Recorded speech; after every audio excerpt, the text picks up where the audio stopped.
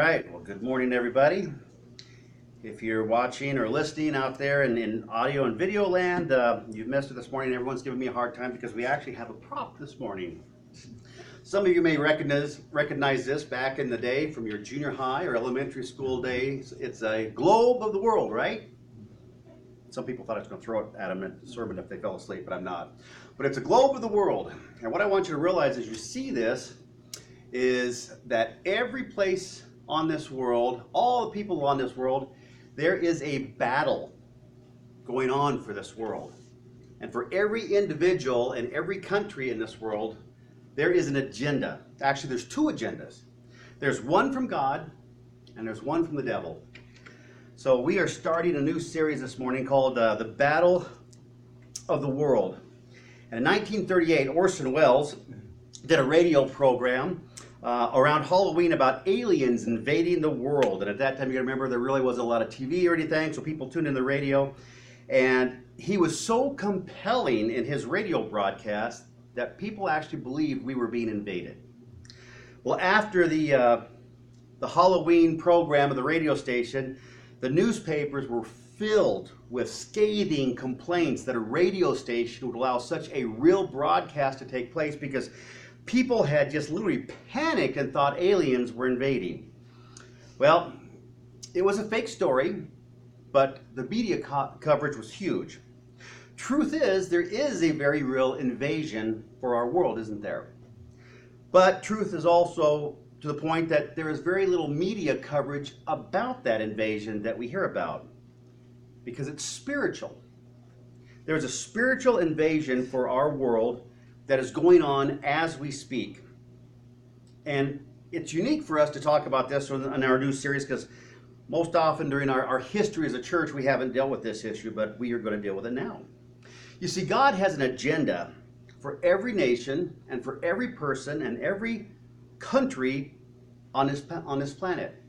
His agenda is compassion, love, and restoration. In contrast, Satan also has an agenda for every nation and how they function or fall apart, for every country, for every single man, woman, and child that lives here. His agenda, as John 10:10 states, is to what? To steal, to kill, and destroy. He wants to take anything that is good, anything that is from God, and destroy it and corrupt it. And it's going on all around us. And it's actually a huge battle, but we don't see it with our eyes. In Acts chapters 1 to 5, when you read about the early church and Pentecost is going on there, we see that Jesus is ushering in his spiritual army of Christians, being you and I. In John 10:10, we read about the battle, as we shared before, that the thief, the devil, comes to steal, kill, and destroy. But Jesus came that what? We might have life and have it abundantly. God's agenda for the world isn't just giving the world peace from sin and shame and guilt. It's about completely removing the damage that the devil's done. It's about giving us a new life.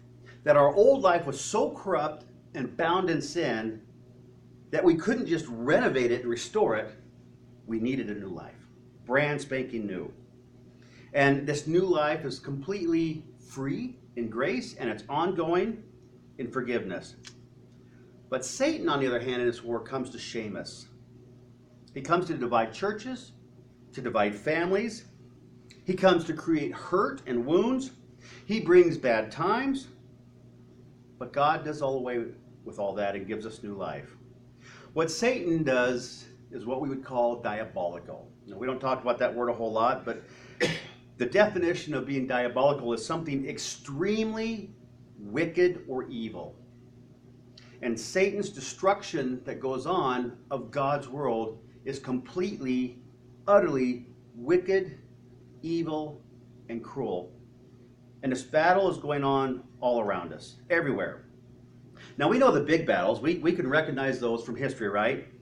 The Holocaust with the Jewish people, that was diabolical. The Bosnian War, things like child slavery and the sex trade, the betrayal and lives of a loved one, murderers and serial killers, and the list goes on and on and on. We know about the biggies, right? Those are obvious. But here is what's crazy, even for Christians. We see these massive injustices done, even today in our nation. We see it, we hear it on the news, we read about it, and we put it aside like an unwanted meal. An annoying sound, we just tune it out, don't we?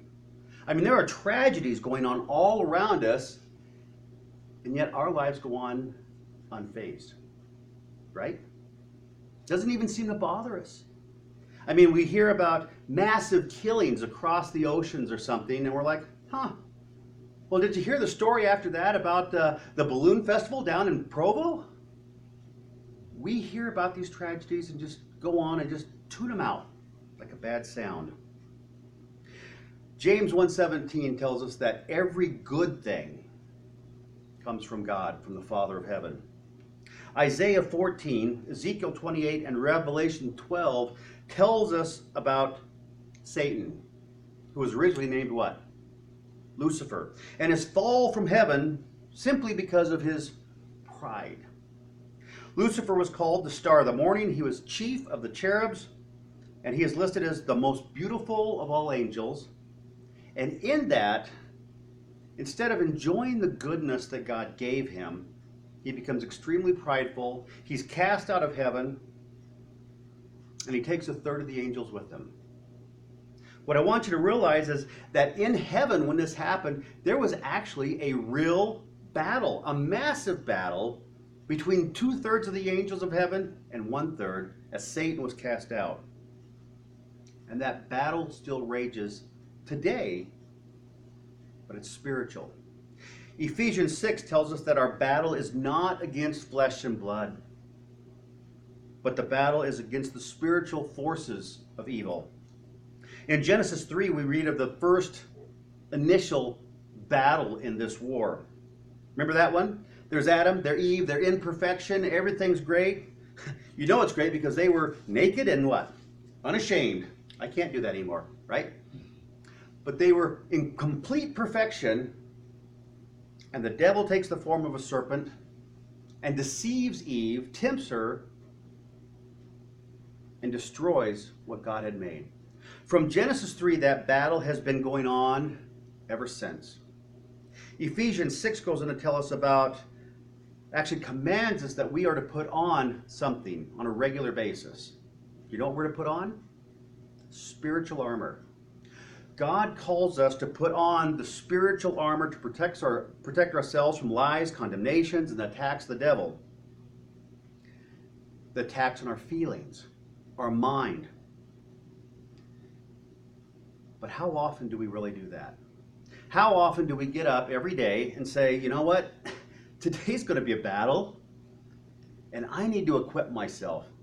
I need to go back to Ephesians 6, read about the spiritual armor, and pray and equip myself in spiritual armor for today's battle that I would be unwounded. Again, just like the atrocities that are going on in the world, that we push aside like a bad meal or a bad burrito, God calls us to put on spiritual armor, and most often we don't do it, do we? I mean, not consciously. We read about it, we may study and do a Bible study on it, but we don't consciously think of, God, equip me today in your heavenly armor. Equip me for the battle that I will face today, because as the old Sunday school song says, I'm in the Lord's army, and I go to battle today. You see, the battle that we're going to look at, this first part of our series, is interesting because Satan deceives us like he did Eve. The battles that we face are often seen against other people, right? Well, you don't know what they did to me. You don't know what they said about me. Can you believe what that person did? We often take and perceive the battle as the other person. Do you know that's not the battle? That person is a creation of God. That person, that other individual that just rubs you the wrong way sometimes, is not the issue. The issue is Satan is using them in a spiritual way to distract you and I from the real battle. It's like the great illusionist. Do you ever see David Copperfield or something when he does his stuff? You know, he's doing something over here, but he's like, looky here, looky here, looky here. And when we look that way, we miss the intricacies of the illusion, and we're like, whoa, how did that happen? That's what Satan does in this first section of our series on the battle for the war of the world. Is he likes to deceive you and I like he deceived Eve. He's like, I want to deceive you and make you mad, make you have feelings about that other person and how terrible they are, and I want you to think about what you'd like to do to them. But in reality, that other person was God created, is blessed by God, is alive by God, and God wants to bring them salvation and work in their life. God wants to unify them with us. But we often perceive that person as the problem, right? Those people at work, those people at home, those people in our families, they're the problem. If they were only out of the picture, life would be good. Well, here's the reality. Satan would just put another person in your life to make it miserable, because it distracts us from fighting the spiritual battle. 1 Peter 5:8, if you want to look at that with me, then we'll be in 2 Corinthians 2. 1 Peter 5:8-9 tells us something very alarming and very real about this spiritual battle that's going on all around us all the time. Verse 8, the first thing that we read that Peter tells us is this: be of sober spirit, be on the alert. It's a warning. It's a battle cry. It's like, be aware, be conscious, know what's going on. You know, Christy and I have been going through a little thing with Justin. He's got these little survival books and little videos, and they're about how to protect yourself. And one of the first things that they talk about is be aware of your surroundings. Know what's going on around you. The people, the places. And so Peter tells us, be of sober spirit, be on the alert. Why? Because your adversary, your enemy, the devil, prowls like a roaring lion, seeking someone to devour.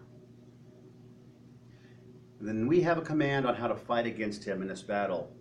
But resist him, firm in your faith, knowing that the same experiences of suffering are being accomplished by your brethren who are all over the world. These are battle verses, aren't they? Peter is warning us as God moves through him that there is a war going on, a fight. And Peter says, you as God's soldiers, you as God's ambassadors need to fight this battle.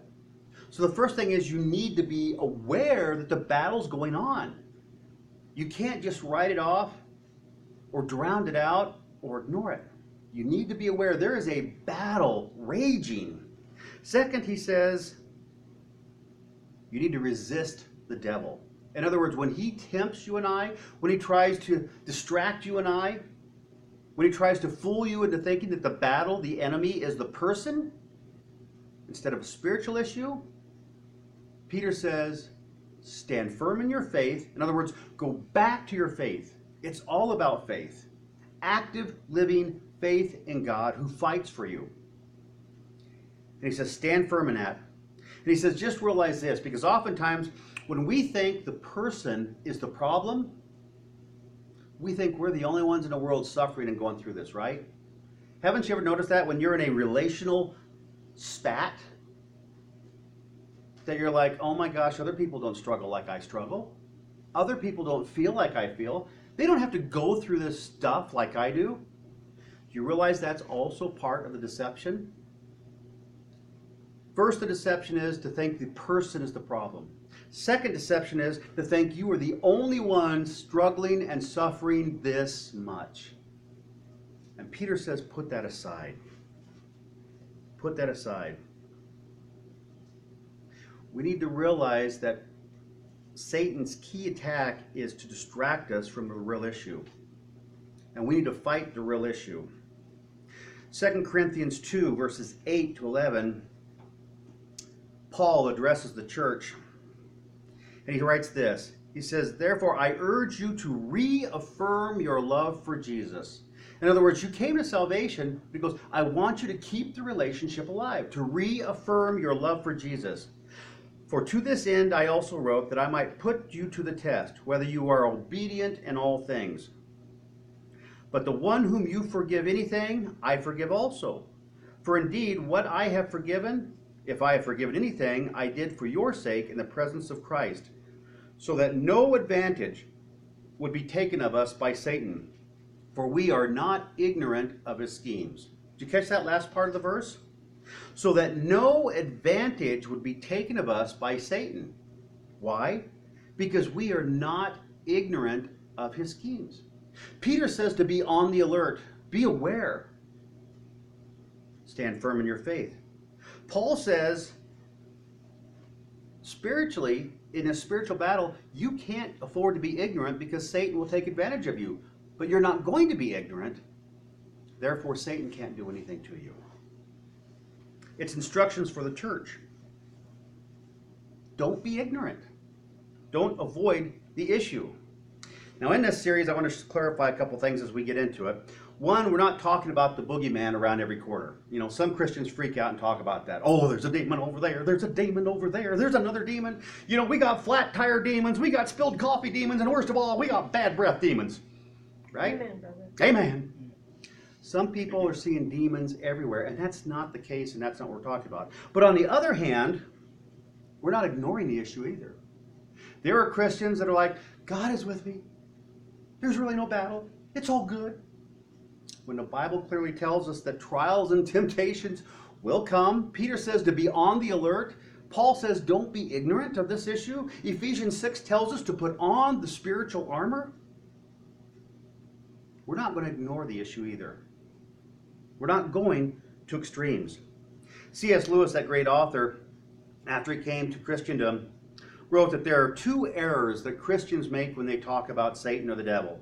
One is to think too much of him, and the other is to think too little of him. In other words, C.S. Lewis is kind of putting it clearly that don't go to extremes. There's a demon in everywhere. There's a devil everywhere. But on the other hand, don't be ignorant and think there's no issue going on in your spiritual life. There's consequences to our decisions. We need to realize the world is broken, right?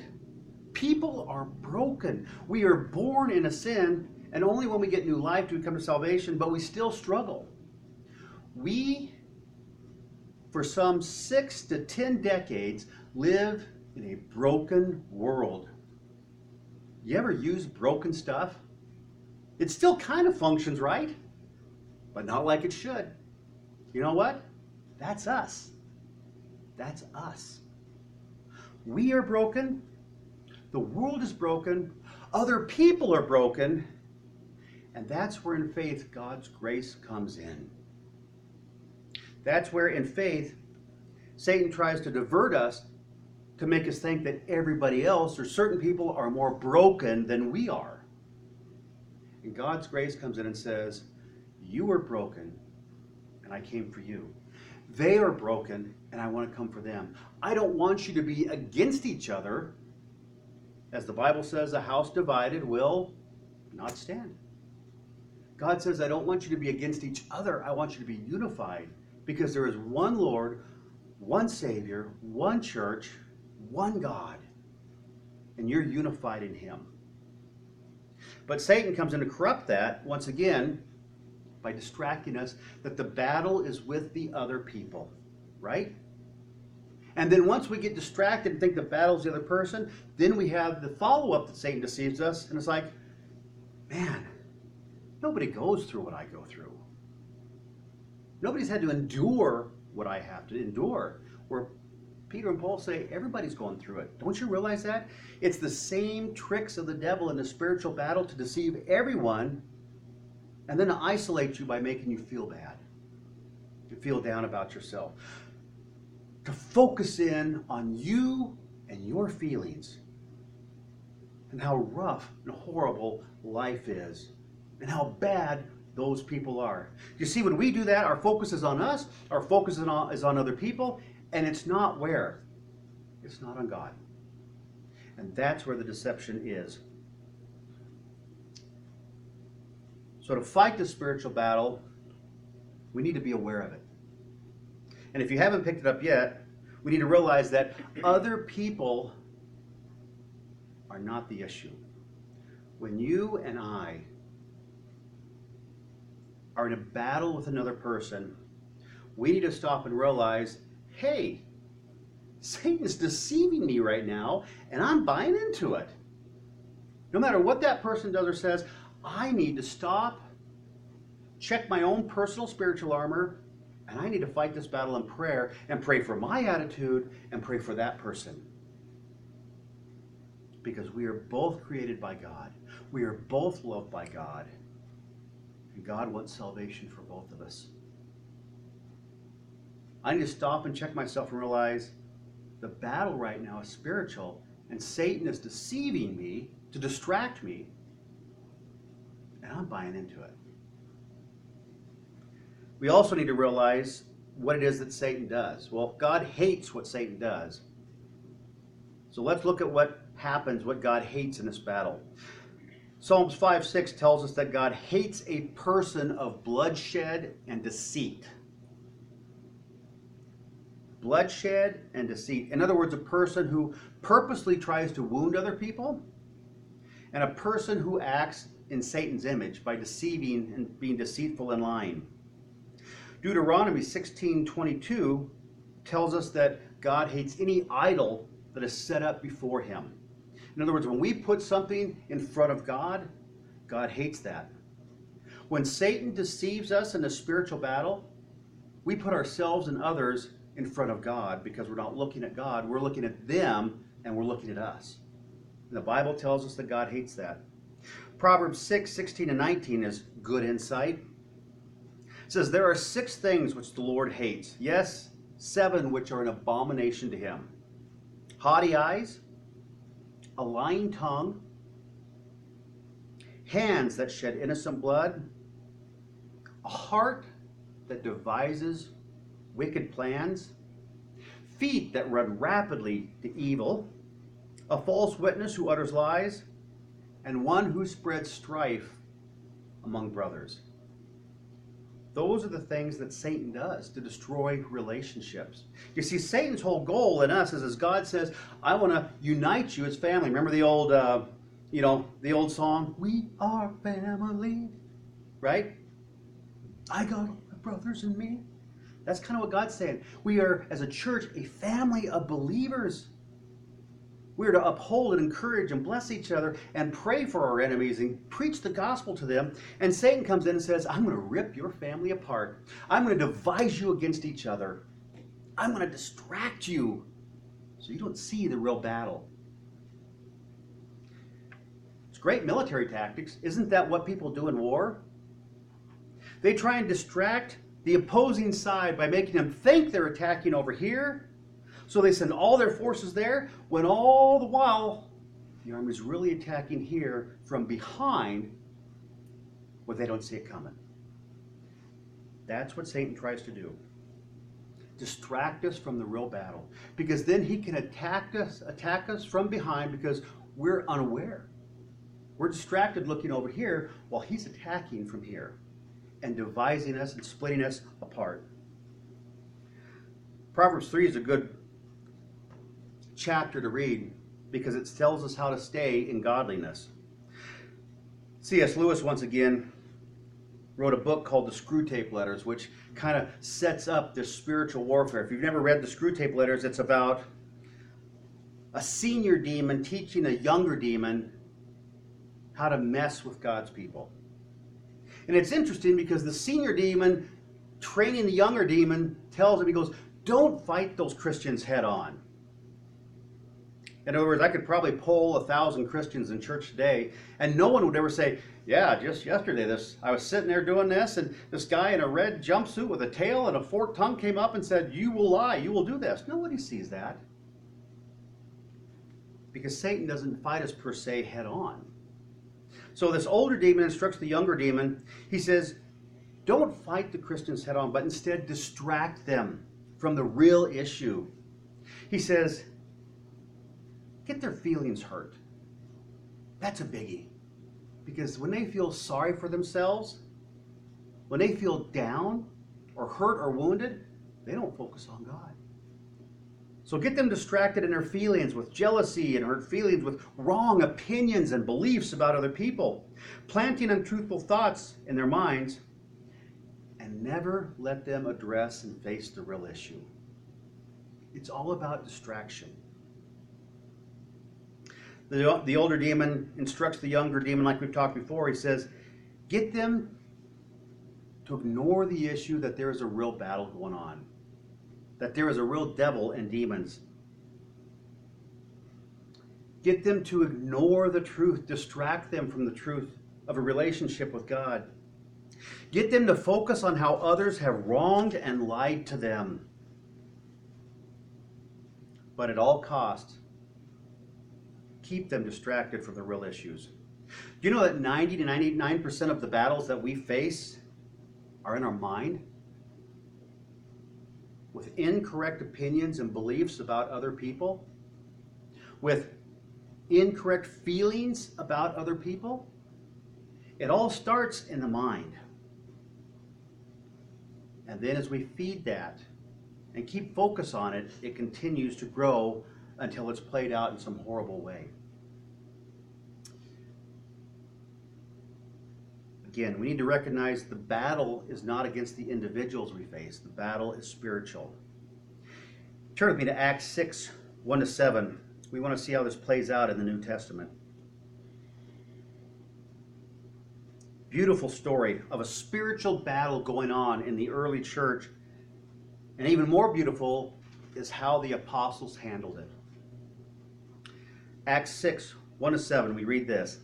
Now at this time, while the disciples were increasing in number, so the church is growing, right? While the disciples were increasing in number, a complaint, oh no, dare say, mumbling, grumbling, a complaint arose on the part of the Hellenistic Jews that the native Hebrews, because their widows were being overlooked in the daily serving of food. So the 12 disciples summoned the congregation of the disciples and said, it is not desirable for us to neglect the word of God in order to serve tables. Now hold on to that verse because that's key. It is not desirable for us to neglect the word of God in order to serve tables. Therefore, brethren, select from among you 7 men of good reputation, full of the Spirit and wisdom, whom we may put in charge of this task. But we will devote ourselves to prayer and to the ministry of the word.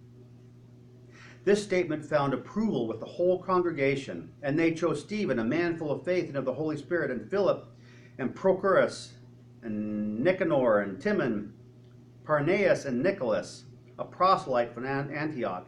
And these they brought before the apostles, and after praying, they laid their hands on these men. Here's the beauty of a battle won.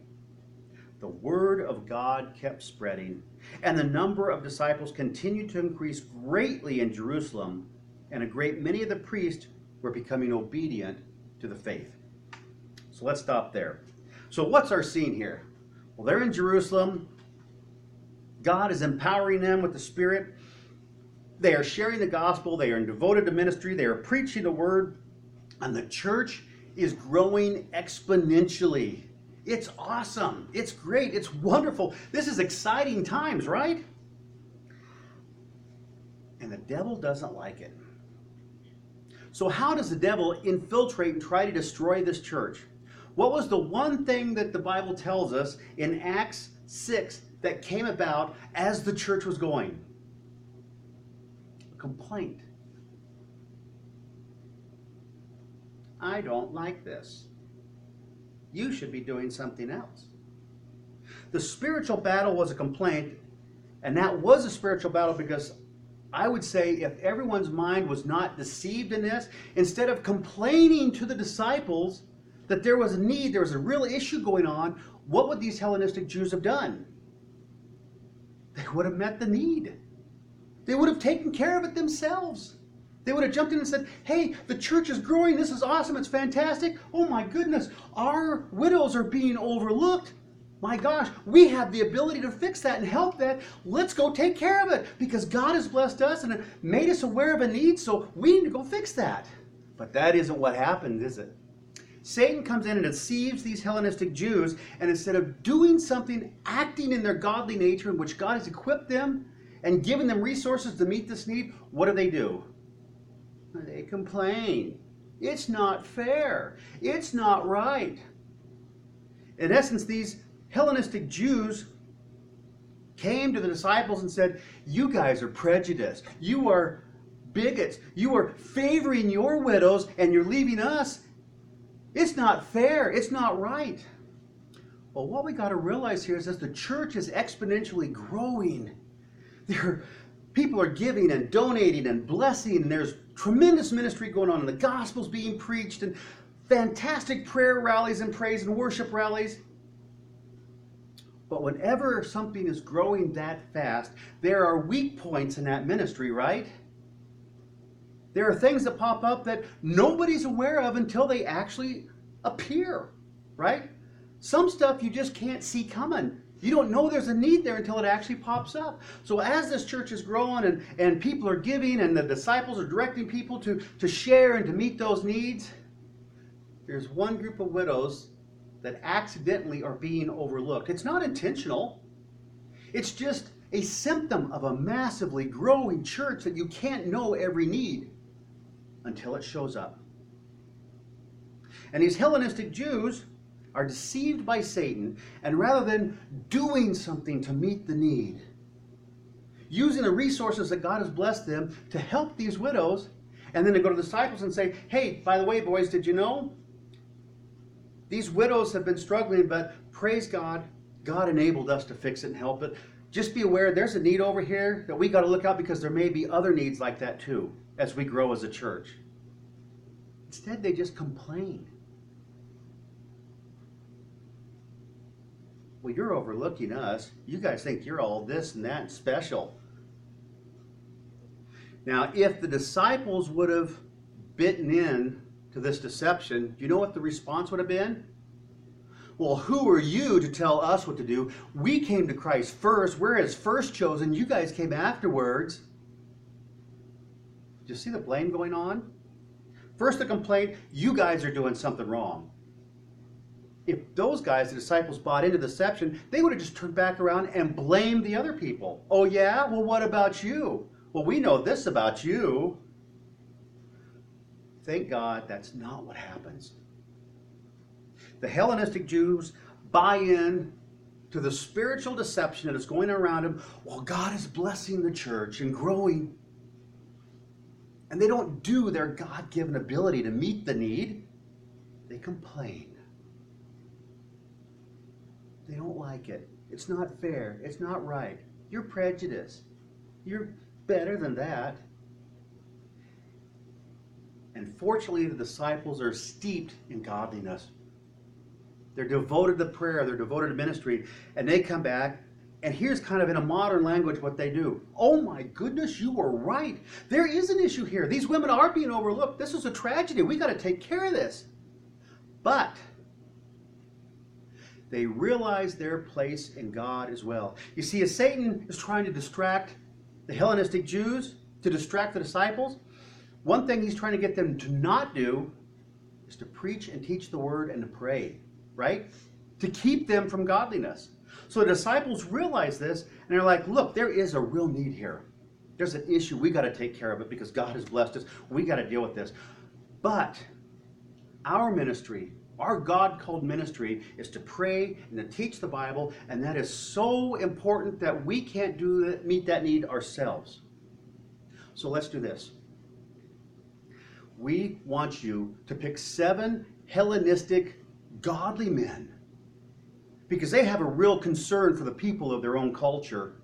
We want you to pick 7 Hellenistic godly men who have a heart for these women and their culture, and we want them to serve them. And everyone goes, oh, that's a great idea. Problem solved. And they pray over who these godly men should be. They bring them in, they lay hands on them, they bless them, and they send them forth into ministry. And the disciples continue preaching and teaching and praying. And you know what the result is of a battle won? The church continues to grow, has God's favor on it. And not only that, oh my goodness, some of the priests start coming to salvation. The religious leaders.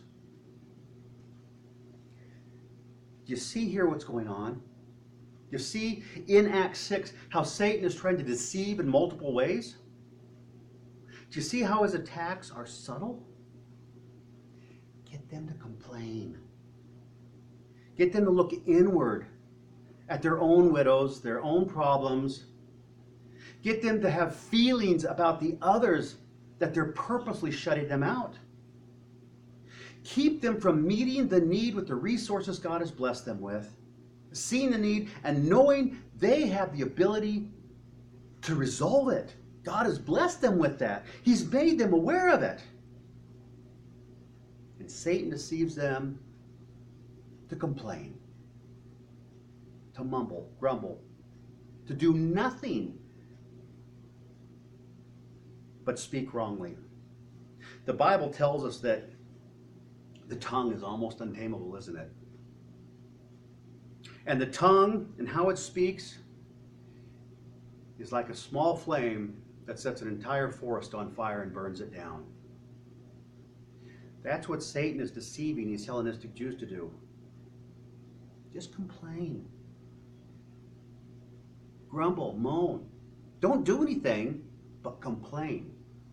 And Satan's plan is that when they complain, an argument will ensue, or even if an argument doesn't ensue, then we'll get the disciples from doing their God-given ministry and teaching and preaching and praying, and they'll jump in to fix it. And God intervenes, and it's just beautiful. Because the problem is solved. The congregation is now excited about it. The whole church is excited about it, which is making them stronger because now they're seeing needs and they're doing ministry and they're together and they're still preaching and teaching and praying, and the widow's needs are getting met, and they're growing as a church, and God is being glorified.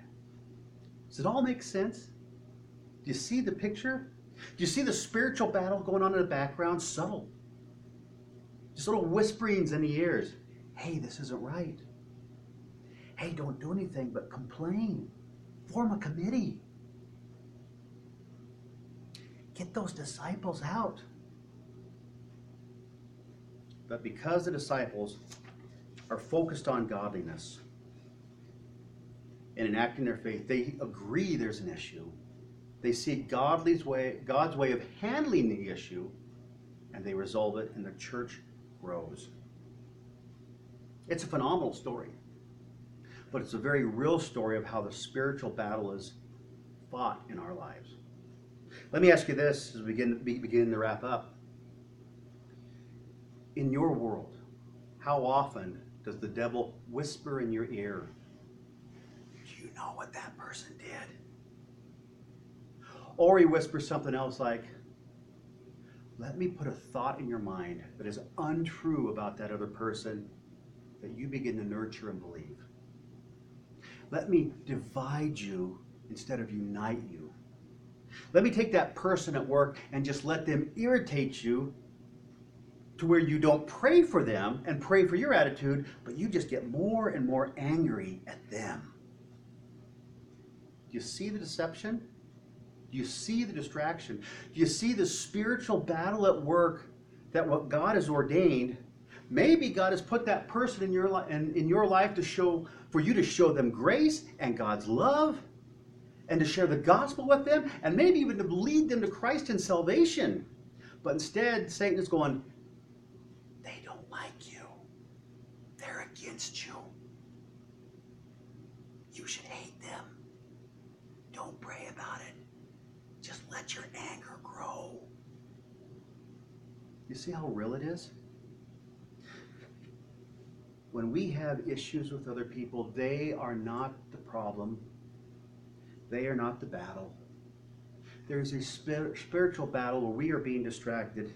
And once again, we need to recognize it and be alert and understand what's going on and stop and stand firm in our faith and pray right then and there. Again, God, help my attitude. Help your love to cover a multitude of sins. Help me to be forgiving and full of grace and understanding and full of your love. And God, bless that other person. Bring them to the fullness of your joy and salvation. because you died for them just like you died for me. The battle isn't the person. So what are some practical things that we need to do to win this spiritual war that we so often ignore? We need to know that there is a spiritual battle and what the Bible says about it. We need to purposely put on that spiritual armor in Ephesians 6 every day because we are going to war. We need to be enriched in God's word and prayer. Just like the disciples said to the Hellenistic Jews, oh, there is a need, but this is what God's called us to do. And we believe in faith that God has called other people to meet that need. So let's deal with that. Before we speak or set an opinion or attack against another person, we need to listen. Perhaps listen to the other person and pray for God's discernment and wisdom to understand what the real issue is at hand. We need to listen and pray to God and say, God, will you speak into my ear instead of letting me hear Satan speak into my ear, that you speak love and grace and mercy and discernment? We need to pray for wisdom before we shame or blame or point a finger back at the other person. Again, we need to realize the battle is not the person, it's just a distraction.